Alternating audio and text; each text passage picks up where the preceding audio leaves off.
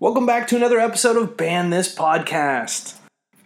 This is the second part in a two-part interview that Ava and I had with one of her close friends. In this episode, you get to see where the name Raging Godboner comes from. We also explore where you get your sense of purpose when you lose your religion. And lastly, we develop a new currency for feminism. We had so much fun making this episode. As always, thank you everybody for your support. We're getting just a ton of new listeners, and we really appreciate you listening. Press like on whatever platform you're listening to this on right now, and shoot us an email if you have some feedback or you just love what we're doing. banthispod@gmail.com. Thanks again for listening. This is a really fun episode. I'm not going to hold you back for even one more second. Enjoy. Can I propose something potentially challenging? Yeah.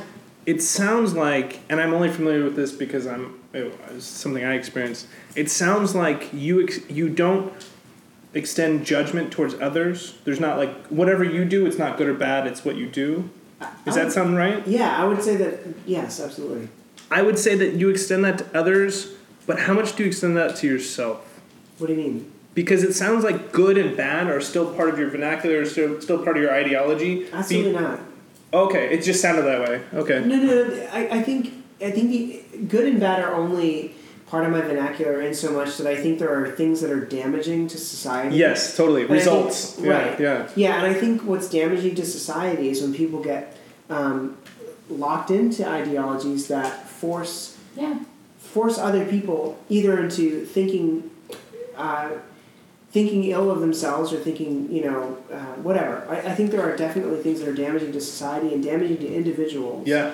And to me, that's how I reclassify it bad. Yeah. That's what I think. But so many people who came from where we came from still believe there is good and there is bad. Like, this action is inherently good and this action is inherently bad. But, like, that strips away context. That strips away reactions. That strips away perspective. You know what I mean? The good and bad is not a thing. There's only, like, what we do and how people perceive it, how we perceive it. Can I be insufferable feminist for a minute? Sure, yeah. Insufferable. No form of feminism is insufferable. Look at these wonderful men sitting around me. I'm in paradise right now. Do I get feminist bonus points for that? Yes. You're gonna give me the points, right? Okay. There's it's like with Sonic the Hedgehog. Yeah. You More rings. Yeah, the rings. You just hit them along the way. They're Nuva rings. Oh, I'm so glad we're friends. But I love that you brought up your mom and you brought up your mom, and something that I think is always really fascinating to me is as much as we talk about this big idea of how your lives change because of where you were brought up, there's a lot of it also that has to do with the fact that you were both young men. So can you talk a little bit about how your relationship to women changed with all these changes that are going on in your life? How did your church view women? Maybe how your mom played a part or didn't? So I grew up extremely misogynistic. Like, the women served men, the man was the head of the household. It's probably not far from where you grew up. Women's role were to serve their husband. Their job was to get married and give their husband babies, things like that. Very archaic sounding, but was the reality of the situation. However, that didn't really jive with reality right out the gate, because today I don't talk to my dad. I haven't talked to him in years, but I talk to my mom a couple times a week. I go visit her. Are they together? They're not together now, no. Okay. They've been apart for 15 years. Yeah. Yeah, thank God. No pun intended. On this podcast, you have to say that. So, that didn't really, sink in for me, because I don't know, I think it was my mom, but I never really saw women as lesser than, even though that was what I was taught. And that philosophy never really sunk in for me. I talked that way a little bit, but it never really resonated, because I ended up treating all of my girlfriends with massive amounts of respect, maybe too much respect, because I think for the most part, most of my female relations tend to be from trying to protect my mom from the abuse of my dad. And so a lot of it is just protecting women from abusive men.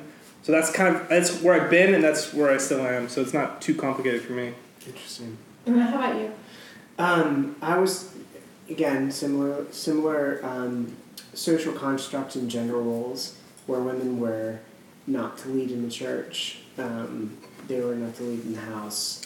The analog between male-female relationship in a household was very similar to, or was made toward the relationship between Christ and the church. Yeah. Right? So... the church was Christ's bride. Right? Yeah, right. But for people who aren't familiar. The interesting thing is, as much as I feel like we embraced really, you could argue, archaic gender roles in the church, I would say that the relationship between Christ and the church was actually quite sacred to me.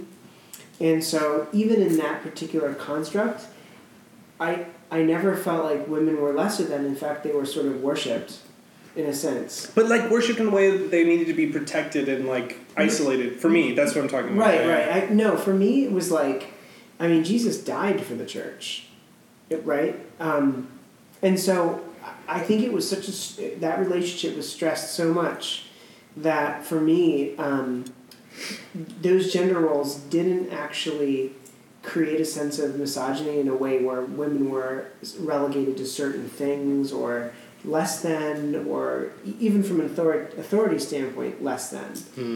It was just a matter of like, these were sort of like the ethical roles that you were to take. Men, the masculinity at a certain level of like self-sacrifice, at a certain level of leadership, but leadership from a servant leadership sort of perspective. And I really actually appreciated the way that we interpreted those things in the church. Whereas I think my relationship to women and my philosophy toward feminism has changed quite a bit, but I think it had a pretty decent, as good as foundation as you can get in Christianity.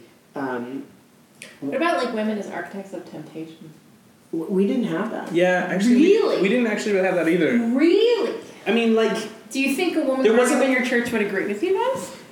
So I've thought of this. Yeah. We never, like, at least from my perspective, as a guy, our church didn't really, like, slut-shame women. It was almost like guy and girl were equally culpable for... Interesting. It was very similar here. Yeah. Did any girls ever get pregnant? Oh my God, yes. The pastor's daughters always what? got pregnant. The pastor's daughters were the first ones to get pregnant. This is blowing my mind a little bit right now. But the thing is, you can't hold a misogynistic, slut-shaming perspective when the pastor's daughters are the first ones to get pregnant. Fuck, man. You know what I mean? Yeah, I think... I think what's interesting is, so the evolution of my perspective to now is simply revolves around gender roles. Like, I believe... I think there's much... My stances in roles are way more fluid. But in terms of my actual, perspective of equality, it didn't need to evolve that much. I think our church was actually interestingly really respectful toward women, in spite of some of the language that was used in the Bible. Interesting. And it was really crazy because we had all of this really insane interpretation of the Bible. I could tell you all the way from speaking in tongues to being slain in the spirit to people not going to the hospital when they had cancer. No.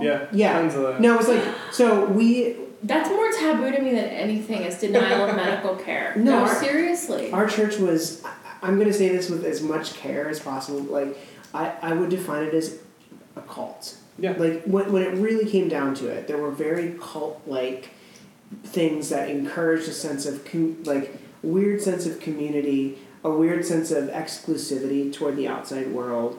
Assemblies of God? Or what No. What was the denomination? Well, it was technically Mennonite. But it was also very fundamental. It was very evangelical, very Pentecostal. Pentecostal Mennonite. Yeah. Can you guys describe this for the audience, like these bewildered Jews that don't So I have no idea. I have actually no idea what Mennonite means from a actual religious standpoint, theology standpoint. No idea. Like history though, maybe. No idea. I have no idea. All I know is that in Lancaster, Pennsylvania, you have the Mennonites that wore the little head covering things that were Amish. And then you have the Mennonites that were we're going to speak in tongues and stick to the wall, fall on the floor, and use smoke machines during our rock and roll. Smoke machines? Yeah. No, it was it was like Sunday morning was an emotional. If nothing, it was like an emotional, theatrical. Oh, you're talking about Wednesday night. Oh, we got down on Wednesday night. Right. So can I reveal a little bit of a something as well, which is that you were a Christian rock star. I was a Christian rock star. Oh shit! What happened? What? You had a rock band? Are you kidding? Are you part of Reliant K? Is that what's going on? Here's the thing. Okay, so a little tangent. While Ava excused herself to get more of my cheese. No, it's not cheese. I'm getting some other substance. So there was a certain amount of like fame in being a worship leader that gets you a certain level of attention, and because it's so wrong to have sex, you take attention from what you can get. And yes, I had a certain level of like draw with the ladies as a rock star. I feel like I gotta cut for just a second and say that Francis is an extraordinarily handsome man. Yes, he is. He's a very good-looking guy. So just like imagine a very well-groomed, like chiseled salt and pepper. Yeah. And then now imagine he's holding a guitar and has like a cute little like beanie. Yeah, see, I'm wet already. Yeah. Stop, you guys. But there was this aspect of leading worship where you were emotionally manipulative. It was a form of emotional manipulation where you played music to create an environment that people could essentially interact with God. Imagine like if you were any sort of megalomaniac, what that would do. Because like if the pastor started swelling this like message and you started like, getting crazy on the piano and drums and blah blah blah, and then people got into it. I mean, people would start to weep, run around the church. No, I'm not even shitting you. People would fall on the floor and convulse. And because of the music you made. Yeah. So, like, you want to talk about, like, a raging God boner. Like, Raging God boner, that's the name of this episode. Raging God boner. Yeah, so I had a raging God boner. And then I realized, like, oh my God, I'm a manipulative sociopath who's using religion to get my jollies off because I can't fuck many people. And it just was the worst sense of... like when I really realized what even the tiny little bit of like influence I had as a worship leader in a tiny little country church, like it made me feel awful. There's a lot of like post-exit reconciliation I had to do with some of these identity things that related to just like you feel this sense of like shit. I'm a terrible person for having felt this way for so many years. And again, even in the notion that there is no defined right and wrong, I know who I want to be. I know what type of person I want to construct. And it's like when you have the veil lifted from your eyes and you look at some of the things that you've done, it's like, just a tremendous sense of regret. Yeah.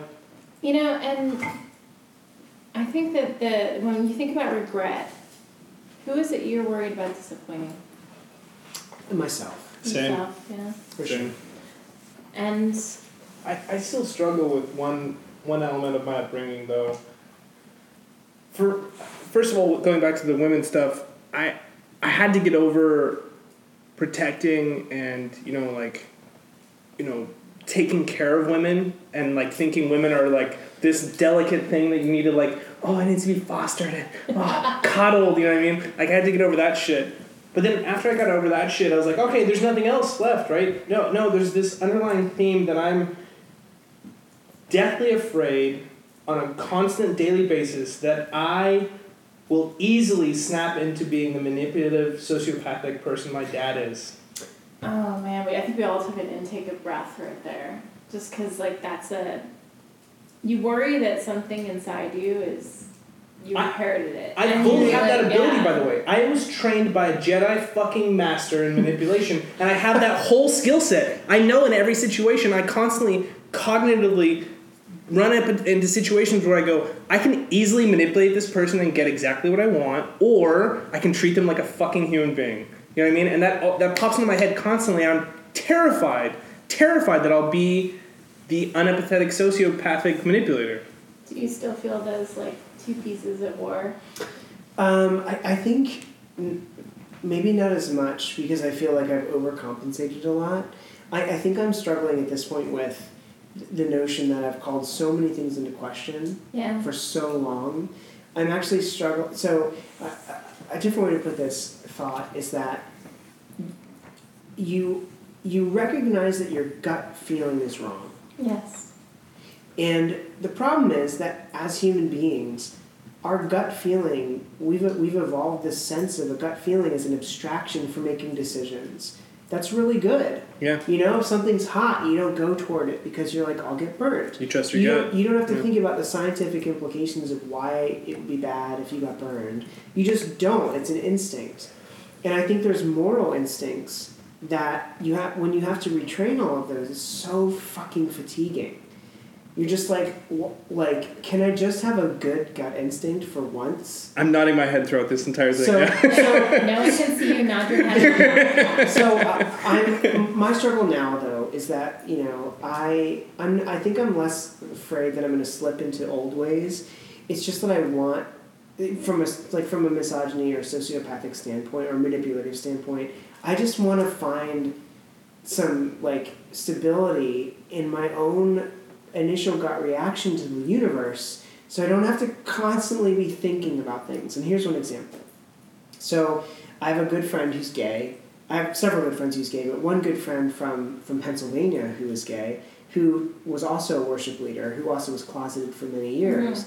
Mm-hmm. And I mean, we're sort of out of touch at this point, but like I had watched his progression, you know what I mean? And then finally he came out of the closet and he was like, hey, like I'm gay, and like he just got disowned by the church, and his journey was just really, really difficult. Yeah. But I tell you what, the first time I saw him kiss a guy on the lips, I had a visceral what the hell are you doing, man? Same. That's disgusting. Yeah. But in my mind I was like, wait, there's literally nothing wrong with this. Yeah. But like right here, like in my heart, something feels wrong. And what's funny is, like, that was taught to me as a kid as my conscience, right? And, you know, or your gut reaction to something. And that's, you generally regard that really highly. And if I have kids ever, like, I'm going to teach them as well as I can. But part of that abstraction that you form is good. Because if you're taught well, and if you have a good framework for living, it can help you abstract some of the thought that's required in determining, with a snap decision, if something's like something to engage with, or something to defend against, or something to remove. Like and your gut can cut past some of the bullshit you're tossed too. Exactly. Yeah. So like if you see somebody getting punched in the face, you might go defend him or her, or whatever. So like that's a gut reaction that's like instinctive. That's very, very good. It's social grooming. It allows you to defend the weak, and like that's just baked into human society, and we've evolved into like a society that actually values compassion and empathy for a variety of reasons. But this particular thing that I'm talking about was the interaction between two guys. I was taught that being gay was like reprehensible. Yeah. I saw this happen. I had already crossed this thought process of like of being gay there was no moral repercussions to being gay. It's totally fine. But the instinct was like distaste. And at that moment I was like, wow, I need to take some moments here and consciously retrain my gut. Yeah. So when I see that, I want to be able to see two guys kiss and not have that feeling. Because I need to retrain that, because like I know what I want to be and who I am, and they're different. Yeah, and what you believe and what your gut believes. That exemplifies like 100 different axes on my moral compass, where I needed to sort of really take stock at my reaction to things and then retrain myself. And one of them was toward women, but in a general standpoint. Like right now, Ava, you and I met, and we had, I sort of learned about femdom for the first time. Yeah. And I'm a bit of a crash course. You're an evangelist. So here's the thing. I didn't find it exceptionally difficult to sort of get on board. Yeah. But that was as a result of years of sort of untraining. Yeah. Because I tell you what, 7 years ago, the thought of female dominance on any regard, sexually or just even in terms of household leadership, would have been it's just reprehensible. And I was actually kind of proud of myself, getting to know you and sort of actually for one of the first times in my adult life, not actually having any sort of retraining required. It was actually sort of refreshing. It's one of the reasons I really appreciate our friendship among a million. But one of them is it was actually quite easy for me to be this feels really nice, and I don't have to work so hard at retraining that. But there are so many different aspects to growing out of the church that requires that. And if you don't take a very proactive, very intentional, step or steps to try to retrain yourself, you're going to have a hard time. Amen, brother. Amen. and I know that in the context of the conversation and finding out a little bit more about femdom and just kink and exploring other facets of, things like non-monogamy, you had read some of my writing, and it was, this idea of being valued. That's at the core of for me, a lot of things around femdom and particularly my relationship to people. To feel valued at that core empathy, I think it runs through all things. And I think one of the most miraculous things that you get to, especially as an adult, in your self-acceptance of yourself as a sexual person, is that you realize that all those things that form your core idea of yourself, you're not violating them. You don't have to give them up. You can grow and become an adult person. And so I'm going to ask you both a very possibly sensitive question. If you were to go talk to the person at the height of their internal compartmentalization conflict, what would you say? As the first person to speak, this is going to be ironic. And who is this person you're talking to? Are they 17? Are they 16? Yeah, I'm guessing they're 16, dude, probably struggling with personal identity, sexuality, stuff like that. I think the first thing I would say was, I've been through a lot, but I'm just here to listen. Because I feel a lot of the times one of the biggest pieces is just somebody who can easily listen and not judge you. Because when you're growing up religious, for me, one of the biggest things was there's a lot of judgment, there's a lot of good and bad. Mm-hmm. And so to have somebody just be able to listen to you and hear what you're saying and listen to your struggle without judgment, for me, would have been radically changing. Mm-hmm. And I think if I could share that, that'd be awesome. Yeah. What would you say there? I would encourage this person. I would make it very clear that the journey ahead is going to be really difficult. Yeah. Because, one of the things that you said, Drew, that was interesting and resonated with me was you're taught that the winning side always wins, or that the good things are always easy. This notion that the natural order of things is Christianity. The natural order of things is this moral framework, and that all rivers will sort of flow in that direction, which is absolutely false. Mm-hmm. And when you're in that scenario, if I were talking to somebody who is just at this peak of this breaking point, the thing I would want to, it's almost like if I were a doctor talking to a cancer patient. What you need to say is there's unequivocally that you're going to have a really, really difficult time. Don't sugarcoat it. It's really hard. Because I think one of the things that's important to do is steel yourself and almost embrace the pain a little bit, embrace the uncertainty, and embrace this notion that you have to think hard and you have to struggle and that it's okay. Yeah. Because if you sort of feel, if you're already indoctrinated that everything good is easy, it just, you constantly feel you constantly struggle with this sense of validation of this, you constantly feel lost. Yeah. Which is very ironic considering the Christian vernacular of people being lost. But you feel so lost. Yeah. And you feel invalid and you feel unvaluable and just feel like a constant struggle. And I just think it's important to tell somebody that you're going to feel that. And that's 100%. If you feel that, you're doing something right. Right? Yeah. Because, like, you need that sense of, like, you need to be bolstered so that you have the stamina to continue through that journey. One of the interesting things that the Apostle Paul said, and I'll quote him just to piss him off, is that he's like, one of the verses was that you need to work out your own salvation with fear and trembling. And I think I actually kind of love that. If there's one verse of the New Testament that I really love, it's that you have to work out your own salvation with fear and trembling. I always read that very differently, but in this light, I like it a lot. I love that. I like it a lot. It's gonna, like, you absolutely, it's a struggle. Everyone has to make their own identity. Everyone has to make their own meaning. And you have to make sense of the cards that you're dealt, and it's not easy. And as a Christian, when you're taught that God is on your side, and you have all the answers, and there are no gray areas, that, like, this sense of instability is, you need to turn it into a feeling of victory versus a feeling of defeat. And so I would absolutely, like, lead with that, I think. You know, that brings a really interesting point. One of the things that was jarring, that if you would have said to me at 19 would have been extremely jarring, but now I find great comfort in, is perspective and its context. How do you contextualize your life? Because a lot of the times we struggle with a sense of purpose and what am I supposed to be doing, and, like, what are all these things that are, like, what does my life mean? And, like, with religion, it has a sense of meaning. In the absence of religion, there's nothing to hold on to, really. And that's what's so terrifying, is that I think that, like, I didn't grow up with these questions. Right. You know, and so, like... So you weren't built up for this thing and then let down. No. I feel like my sense of purpose feels very natural to my life now.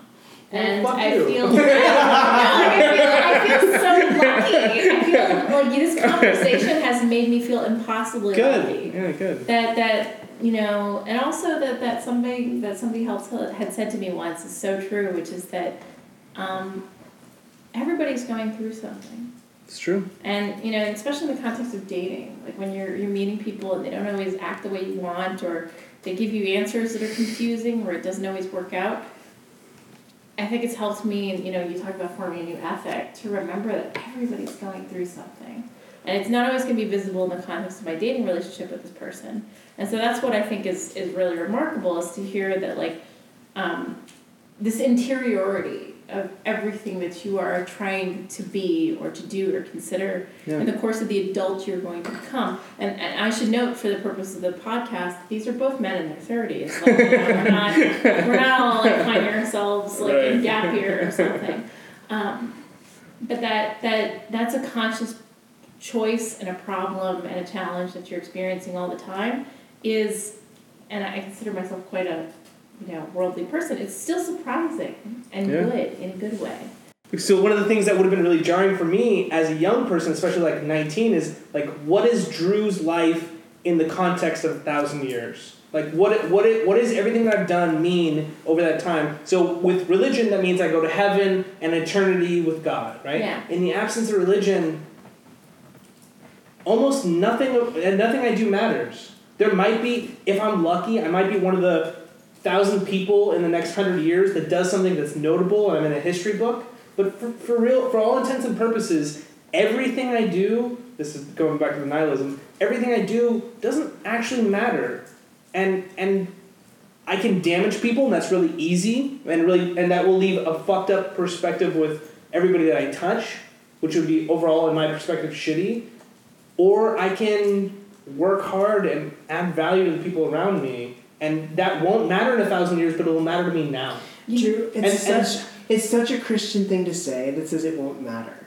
Because the concept of matter, like, we're so, I'm going to speak for both of us, we're so ingrained with the sense of things needing to matter. Right, but what I was talking about is what matters to me now is so much more important than what matters 1,000 years in the future. And this is what blows, I just had my mind blown a little bit in the course of this conversation, because I had never thought about up till this point that if you had always grown up with this concept of eternity, right, of eternal salvation, it fucks up your whole thing. But then to suddenly go from eternity to having eternity cut short. To not eternity. Cut short, not even to a lifetime, but to a moment. Because if your life doesn't even matter, then, like, all that really kind of matters is this exact moment. Yeah. And it's so jarring. It's profoundly jarring. And I have never had eternity. Right. No, and that is like, and that's a weird thing to think about. I didn't know I didn't have eternity. You know, so it's like a dog with 3 legs. You just run. You don't know. You're used to running with 3 legs. I have 3 legs. I've never had eternity. I've always just had one life, and this is it. I get a beginning, I get a middle, and I get an end. Yeah. And everything I do in the middle has to like only matter to me in my life.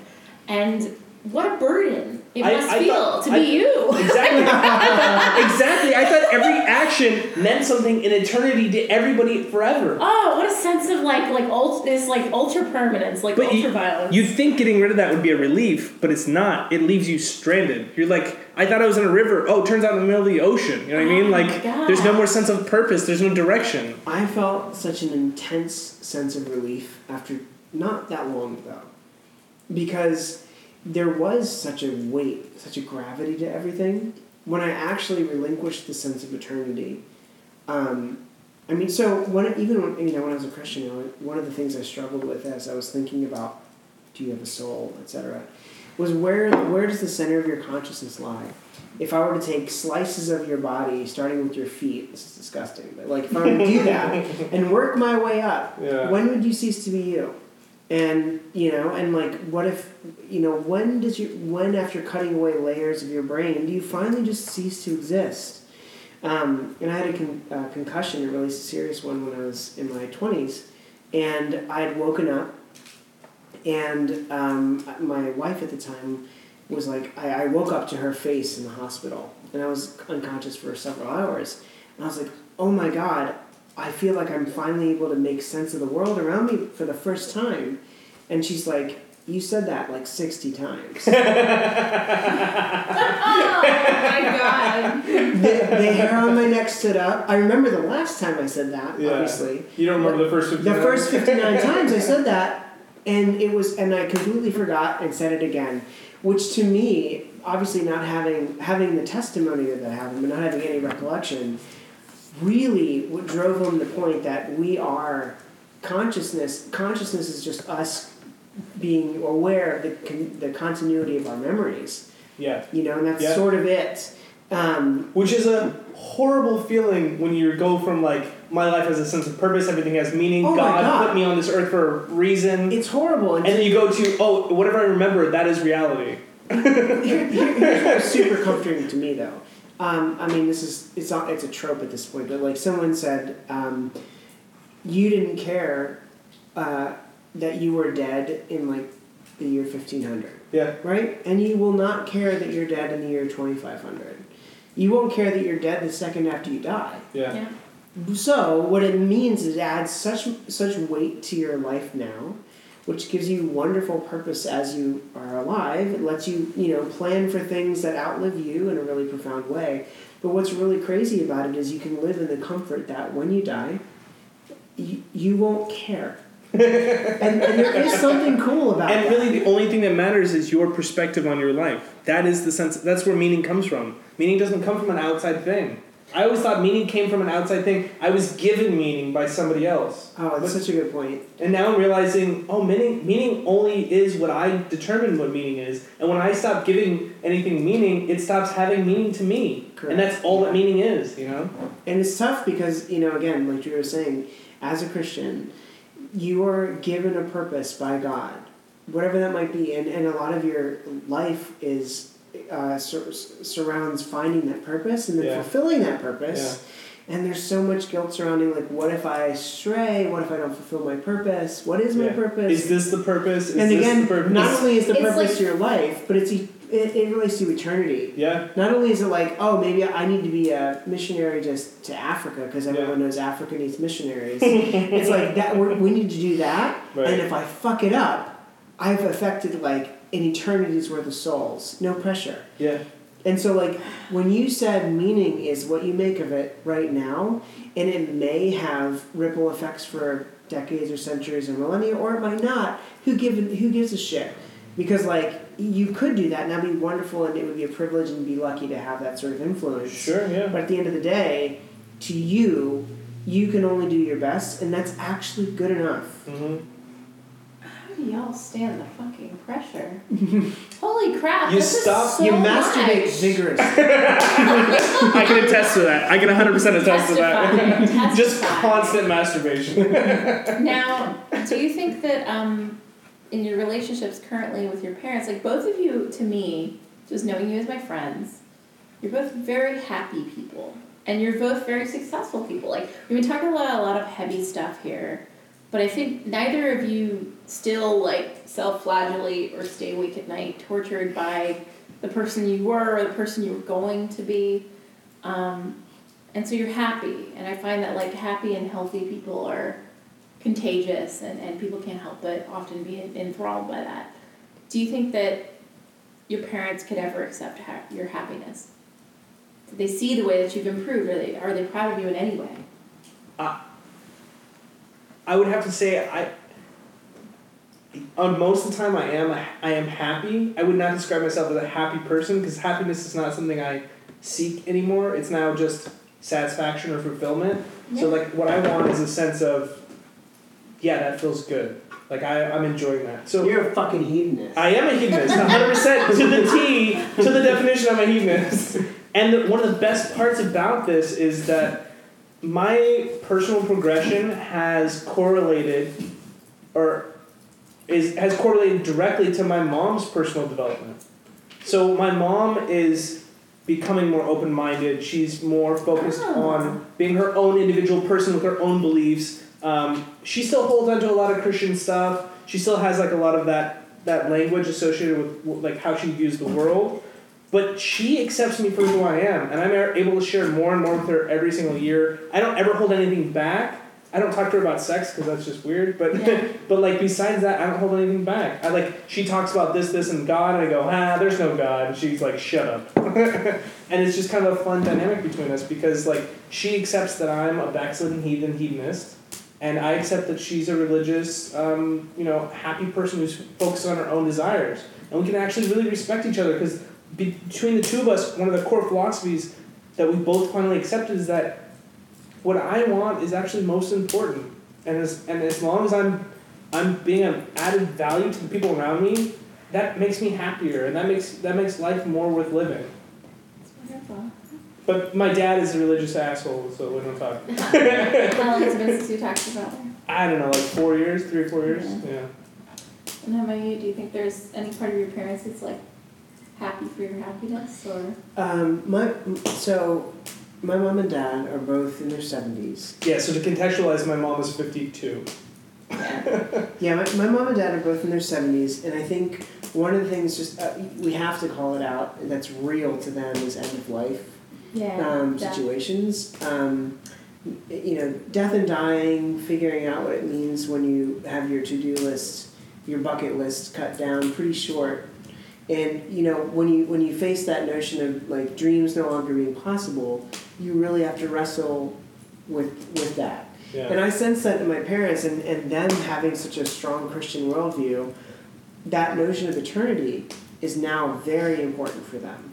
Yeah. Because that's all they have to hold on to. Have left. Yeah. Because that's what contextualized the last 25, 30, 40 years of their lives. And so, again, who am I to take that away? But also, that is definitely the starting point from almost any opinion that they have. Do you think you have the power to take that away, though? Like, do you think with some magic words you can change their perspective? Is there anything you could say? No, but I can be a total dick. Sure. I absolutely. Like, I could, it's almost like, don't yuck my yum. Like, if you were like, man, I really love name a band, and I'd be like, they're so derivative and bullshit. Mm. Did I take away the fact you loved that band? Probably not, but you're like, it colored it in a way that made you enjoy it less. You only put struggle between the two of us. Yeah. I like a thing, and you're. And imagine I was a beautiful person that you wanted to have a relationship with, and then I said that. Not only would it affect you as one human to another, but then you'd be like, this is a person who I value their input, and they don't like the band that I like. And it's sort of, like, should that have any material impact in the fact that you like this band or not? No, but it sort of does. I'm my parents' only son. Do you think that you should be judging or shaming their religiosity, or No. is that an instinct that is The instinct is there, but what I'm saying is, like, to answer the question, could I take that away? The answer is no, I couldn't take it away, but I could make their lives shitty. You know? And you could put a gap between the two. And I could put a gap between us, and that's the thing. Yeah. So, like, I feel like in the last few years even, I've learned a lesson to, I mean, I'm not going to lie to them and tell them I'm subscribed to their worldview, but I am definitely going to try to not constantly drive a wedge there. Yeah. So, yeah, I mean, but at the same time, they're proud of me. My dad is a very passive man, and he a lot of the things that he's experienced was because I almost forced him to experience it in different ways. And I think my dad, in a weird way, I feel like a father to my father.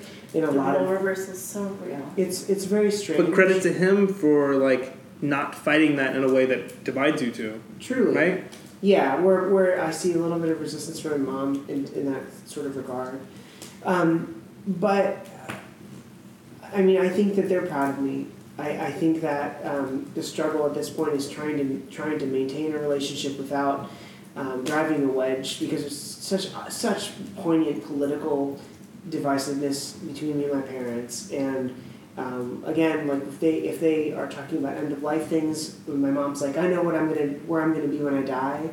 You know, isn't that fantastic? I have to say, yeah, that's fantastic. Mm-hmm. Even though it feels hurtful. Yeah, exactly. Do you find them being proud of you an important thing to you? Is that important to you? Is that important to them? Is that important to both? I personally don't find any validation whether my parents think they're proud of me or not. Oh, and see, this is the thing that I don't have. What? Like, I struggle all the time because, like, I don't have a God that's proud of me. I don't have this, like, doctrine of way I'm supposed to be. Your only approval comes from your parents. And I think, but Francis and I are not there. Like, yeah, I mean, but like for me, I feel the absence. Yeah. I feel the absence of approval and my parents being proud of me, and that's like, it's very cutting. Even I'm 31 years old. It still feels like a big black hole. And so, in a way, it's interesting because, like, you know, I can see how much both of you struggle internally with purpose. In a way, it's good. I think it's a healthy struggle. Right. And then where does that, you know, if you're just hoping that your parents are fulfilled people, where does that sense of, like, approval come from? Nowhere. Yeah. Internally, if at all. And one of the major struggles I've had with women in the last 6 or 7 years is that I struggled to find a sense of approval through women. Yeah. Where if there was a definite period of time where in dating, you know, I wasn't in my life. I wasn't always, like, in shape, and I wasn't always attractive on any level whatsoever. And so, being able to have sex with anyone you want, theoretically, being you know, comfortable in your own skin, and having no framework for validation and acceptance, it's very easy to look for that in women. And have the whole nice guy syndrome, where rather than being, you know, honest and respectful of women, there's a faux respect. It's like misogyny masquerading as respect so that you can get what you want by way of validation. Yes. And that's an absolute disrespect and a terrible way to treat women, but it's so pernicious because it looks like you're respecting women. Yeah. But in a way you're just kind of condescending them. You're using them for your own validation. And when there's, as a Christian, as an ex-Christian, I think that's a very important thing to be wary of and to protect yourself from, or at least be aware of, because I think it's easy to fall into that trap where you look for validation from the other person as a primary output from the relationship, as opposed to saying, here's another person, let's build something together. And to pull back to this point and just sit on it for a second, I've only ever been the person who's on the receiving end of that struggle. So, like, I've had multiple people here in the Bay Area, specifically, you know, in my 30s, you date people and you hope that, like, at least for me, being in a relationship is important to me. And when it comes to the point when dating somebody where you would say, like, okay, well, where do you want this to go? Maybe you've been out literally sometimes 12 dates. Like, come on. And they would say, I lost my virginity late. I'm still catching up. Or I'm still finding myself. And, so I don't want to commit to anything right now. And that can be, especially for a woman who's put a lot of work into knowing who they are and working on it. Like figuring out what it is, my purpose. And I don't have something else to tell me. I've always had to be self-determining. Right. Do you ever worry that, like, your struggle to, like, figure out who you are, that you're going to, like, damage other people? And how do you mitigate? Yeah, no, that's the crux of the issue. Yeah. Right. That's the real terrible, pernicious aspect of this, like, the nice guy syndrome. It's absolutely horrible misogyny masquerading as being a kind. Yeah. So self-exploration, but also even like being sensitive to women, being respectful of women, with the intent of trying to validate your own masculinity, whatever that means. And it's really damaging because you only actually realize the damages after the fact.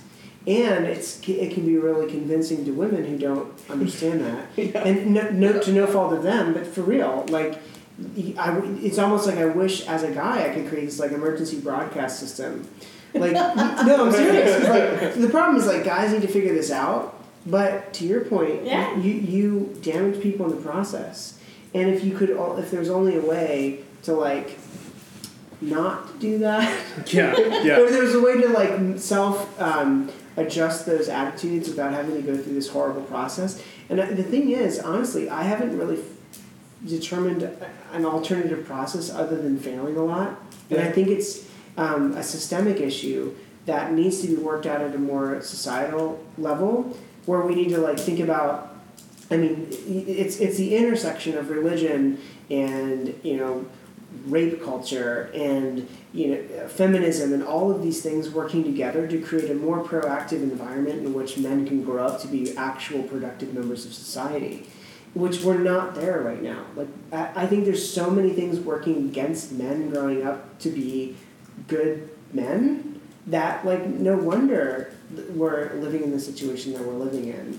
Yeah, I mean, you're pulling out something here that I think is very hard for a lot of adult men. So, knowing both of you and knowing both of you as my friends, you are people who have managed to come to the fork in the road, and you pick the road less traveled by, which is that your struggle to figure out who you are and what's good and what you want, you bring it on yourself. And we denied our religion and gave up our social circles. Yeah, and then also that you don't also blame women for your behavior or society or something else. Like you're like, this is a struggle of my own morality internally. And that, unfortunately, we make it very difficult for men to do this introspective work.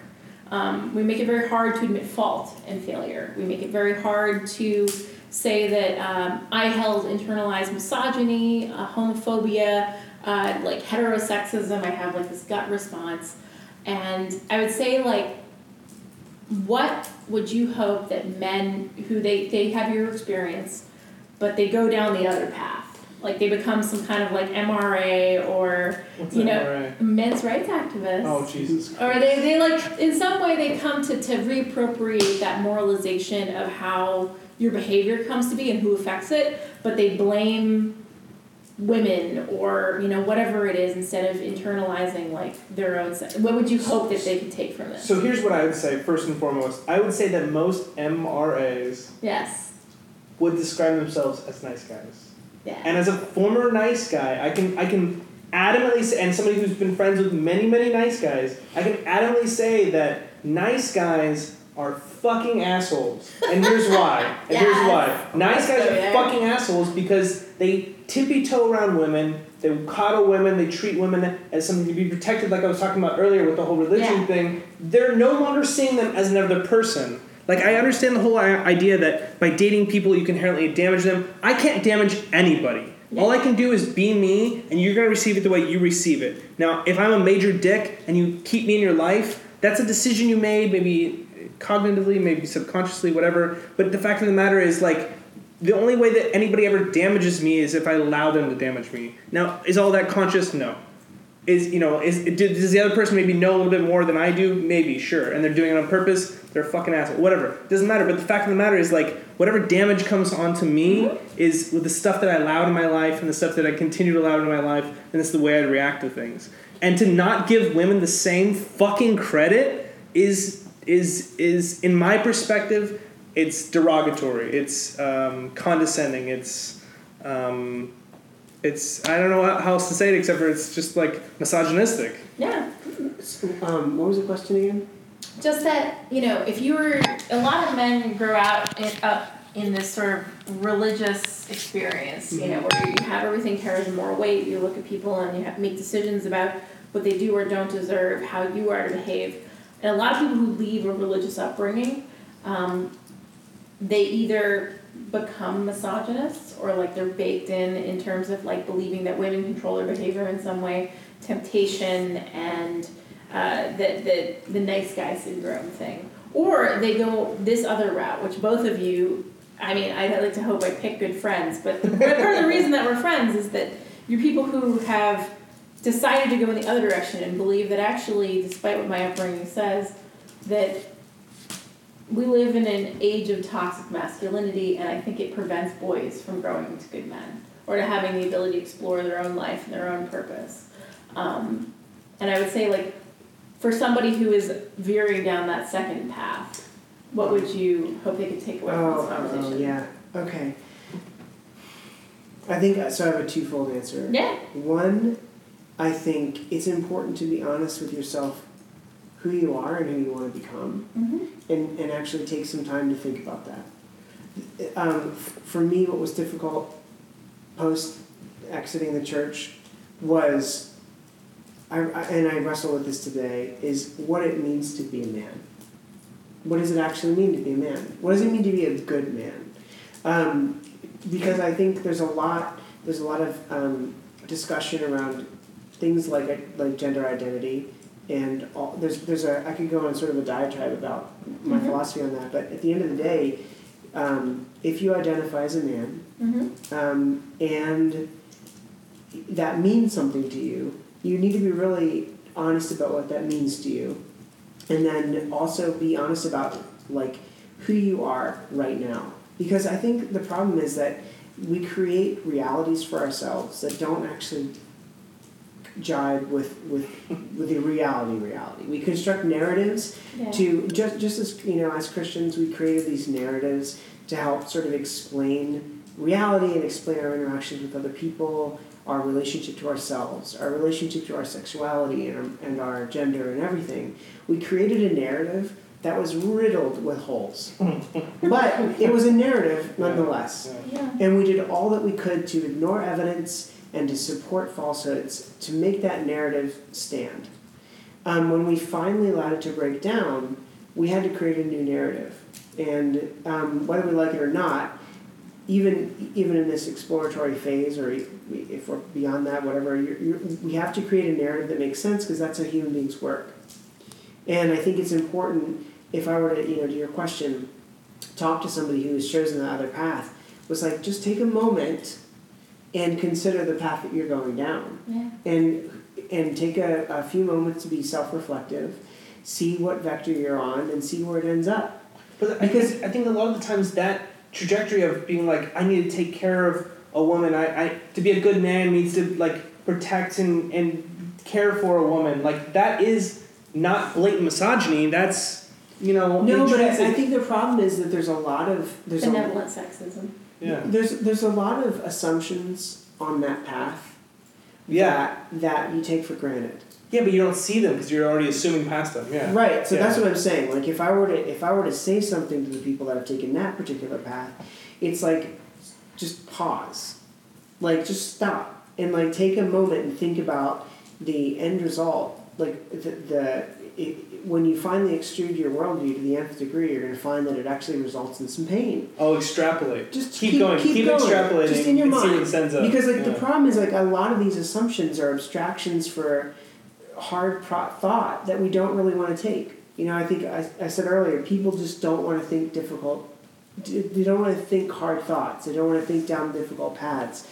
And if you force someone to take stock of where they are and to really be self-examining, I think it'll be, you can give someone the opportunity to see what that path will result in. Yeah. The problem is, like, people just often don't take that time.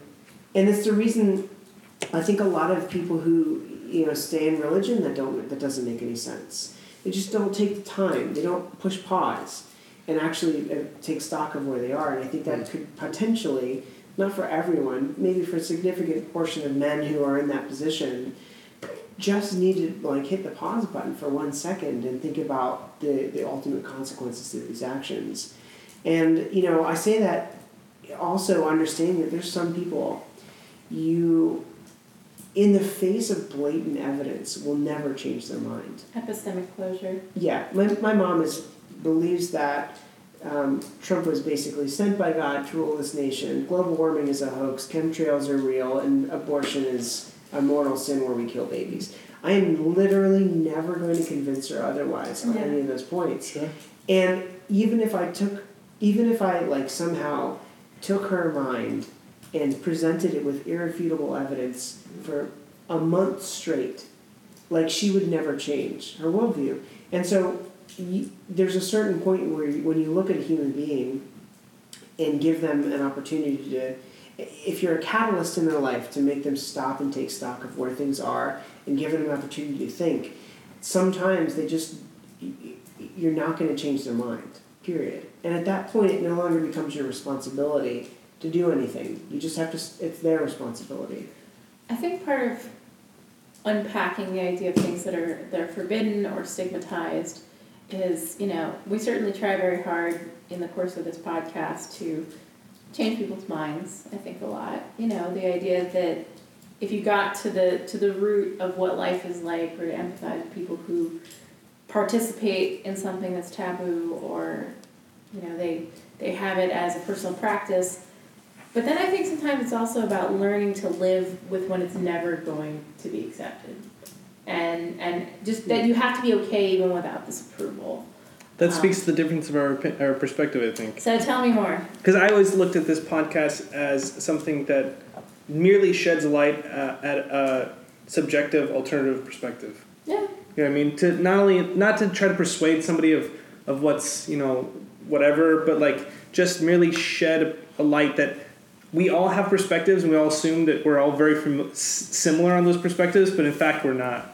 We all consider different things to be taboo for different reasons and at different times. Yeah. See, this is where I can tell I just presume that I'm very persuasive. And so this has been a wonderful conversation, and I think it's been more than 2 hours, and it's been wonderful. I would say, is there sort of anything else that you would hope somebody would take away from the transition from things that you hold as, maybe your irrefutable worldview, from somebody who has moved from something that maybe felt irrefutable at the time to accepting something outside of yourself? Yeah. You are okay. You're okay. There were so many times when I had to tell myself to slow down and recognize that I'm okay. Again, I'm sure there's a million different starting points. Some people have been probably raised in Christian households similar to you and I, Drew, and some in different, maybe Muslim or other religions that well, shit, we grew up in two different religions. Two different religions, but Assembly of God versus Mennonite. But my point is, there's religions and worldviews and perspectives and countries and whatever that I think hold people back. And I think what's interesting about this podcast and also this discussion is the trying to give people the courage to make a decision to completely change their worldview out of something that's comfortable. And I think that one of the biggest things that we as humans want is this sense of just feeling okay in the world, and feeling okay in your own skin. And one of the simplest truths is that you're okay. Like, what if everyone in the world just recognized that they were okay? And I think no matter, like, who's listening or who, we would have this conversation with, there's an undeniable fact that's universally true, and that's you're okay as a human. Whether you're gay or trans or whatever, like, let's say, traditional worldview you need to establish to either reconcile who you are as a person with your past, you're okay, and that concept needs to just be, like, really reinforced. Because I think there's so much cognitive overhead that happens when you try to justify yourself to yourself that it inhibits a lot of forward progress. Yeah. If you can just be okay with yourself, I think it gives you the inertia that you need to sort of achieve some escape velocity and then eventually become your own person. Yeah. Which is the ideal. Yeah. To become your own person. And to know that if you stop apologizing every second or considering again what problem there was with either what you just did or what you're about to do, that the sun will rise tomorrow. The sun will come out tomorrow. It will. Like, life will go on. So my only summation of everything we've talked about today, and the main bit of advice that I give to young people whenever I talk to anybody who, like, asks for advice, is listen to every time you say should. Mm-hmm. That's it. That's pretty good. Yeah. Just listen to every time you say should. Like, why? It'll fuck up your whole perspective, because you're gonna hear yourself say should and think for a second, why did I say should? And you're like, oh shit, rabbit hole. And every time it's gonna be 25 rabbit holes a day. Yeah. It's wonderful. Well, thank you guys both. This has fantastic. This has been a lot for me, especially as from the outside looking in. I know I've learned a lot today, and I know it's a lot to share. Like, digging into people's lives and their childhood is quite a bit. So thank you both for sharing this with me.